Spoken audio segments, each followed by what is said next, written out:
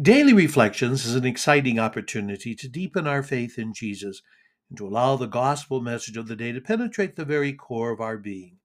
My friends, I invite you to allow the Lord of life to guide you and give you the courage to live as dynamic disciples. Let's offer this day to the way, the truth, and the life.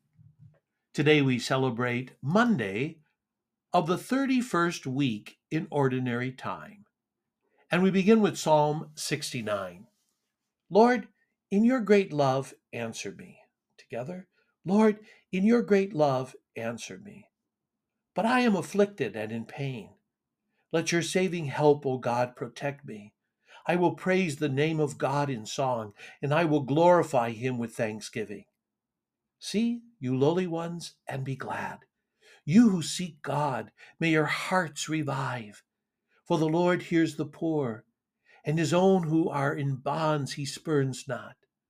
For God will save Zion and rebuild the cities of Judah. They shall dwell in the land and own it, and the descendants of his servants shall inherit it, and those who love his name shall inhabit it. Lord, in your great love, answer me. Together, Lord, in your great love, answer me.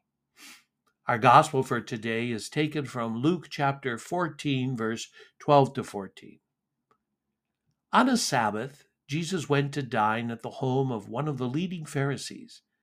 He said to the host who invited him, "When you hold a lunch or a dinner, do not invite your friends or your brothers or sisters or your relatives or your wealthy neighbors, in case they might invite you back and you have repayment. Rather, when you hold a banquet, invite the poor, the crippled, the lame, the blind. Blessed indeed will you be because of their inability to repay you, for you will be repaid at the resurrection of the righteous." Wow, Jesus really helps us today and imparts to us a valuable lesson about humility, selflessness, and the true meaning of hospitality.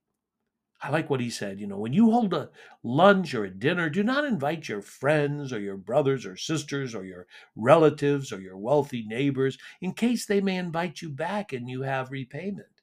Rather, when you hold a banquet, invite the poor, the crippled, the lame, the blind.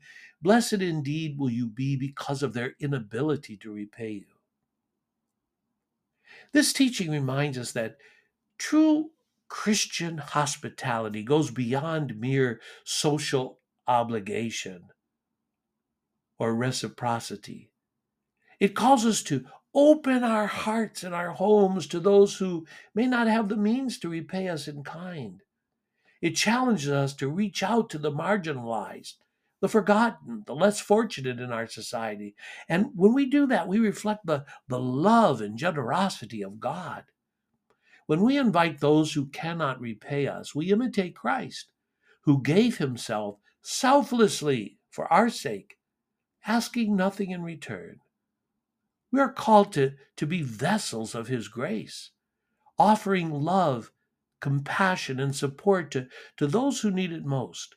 This is the essence of true hospitality, and it really brings blessings not only to those we serve, but also to our own hearts and souls.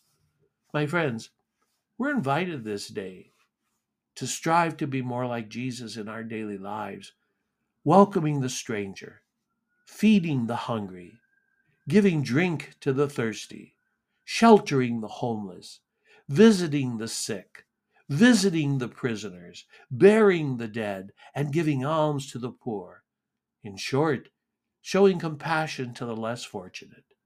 As we do so, we will experience the joy of giving without expecting anything in return, and in this, we will find ourselves enriched and blessed beyond measure.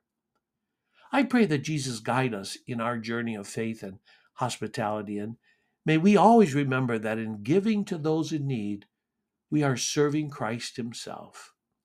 Today might be a good day to remind ourselves of a beautiful prayer which was attributed to St. Francis of Assisi.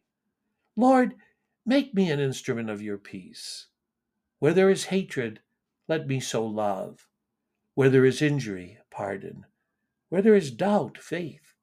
Where there is despair, hope. Where there is darkness, light. Where there is sadness, joy.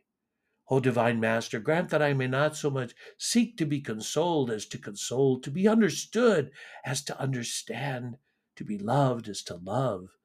For it is in giving that we receive, it is in pardoning that we are pardoned, and it is in dying that we are born to eternal life. Amen. Have a great day. Be sure of my prayers.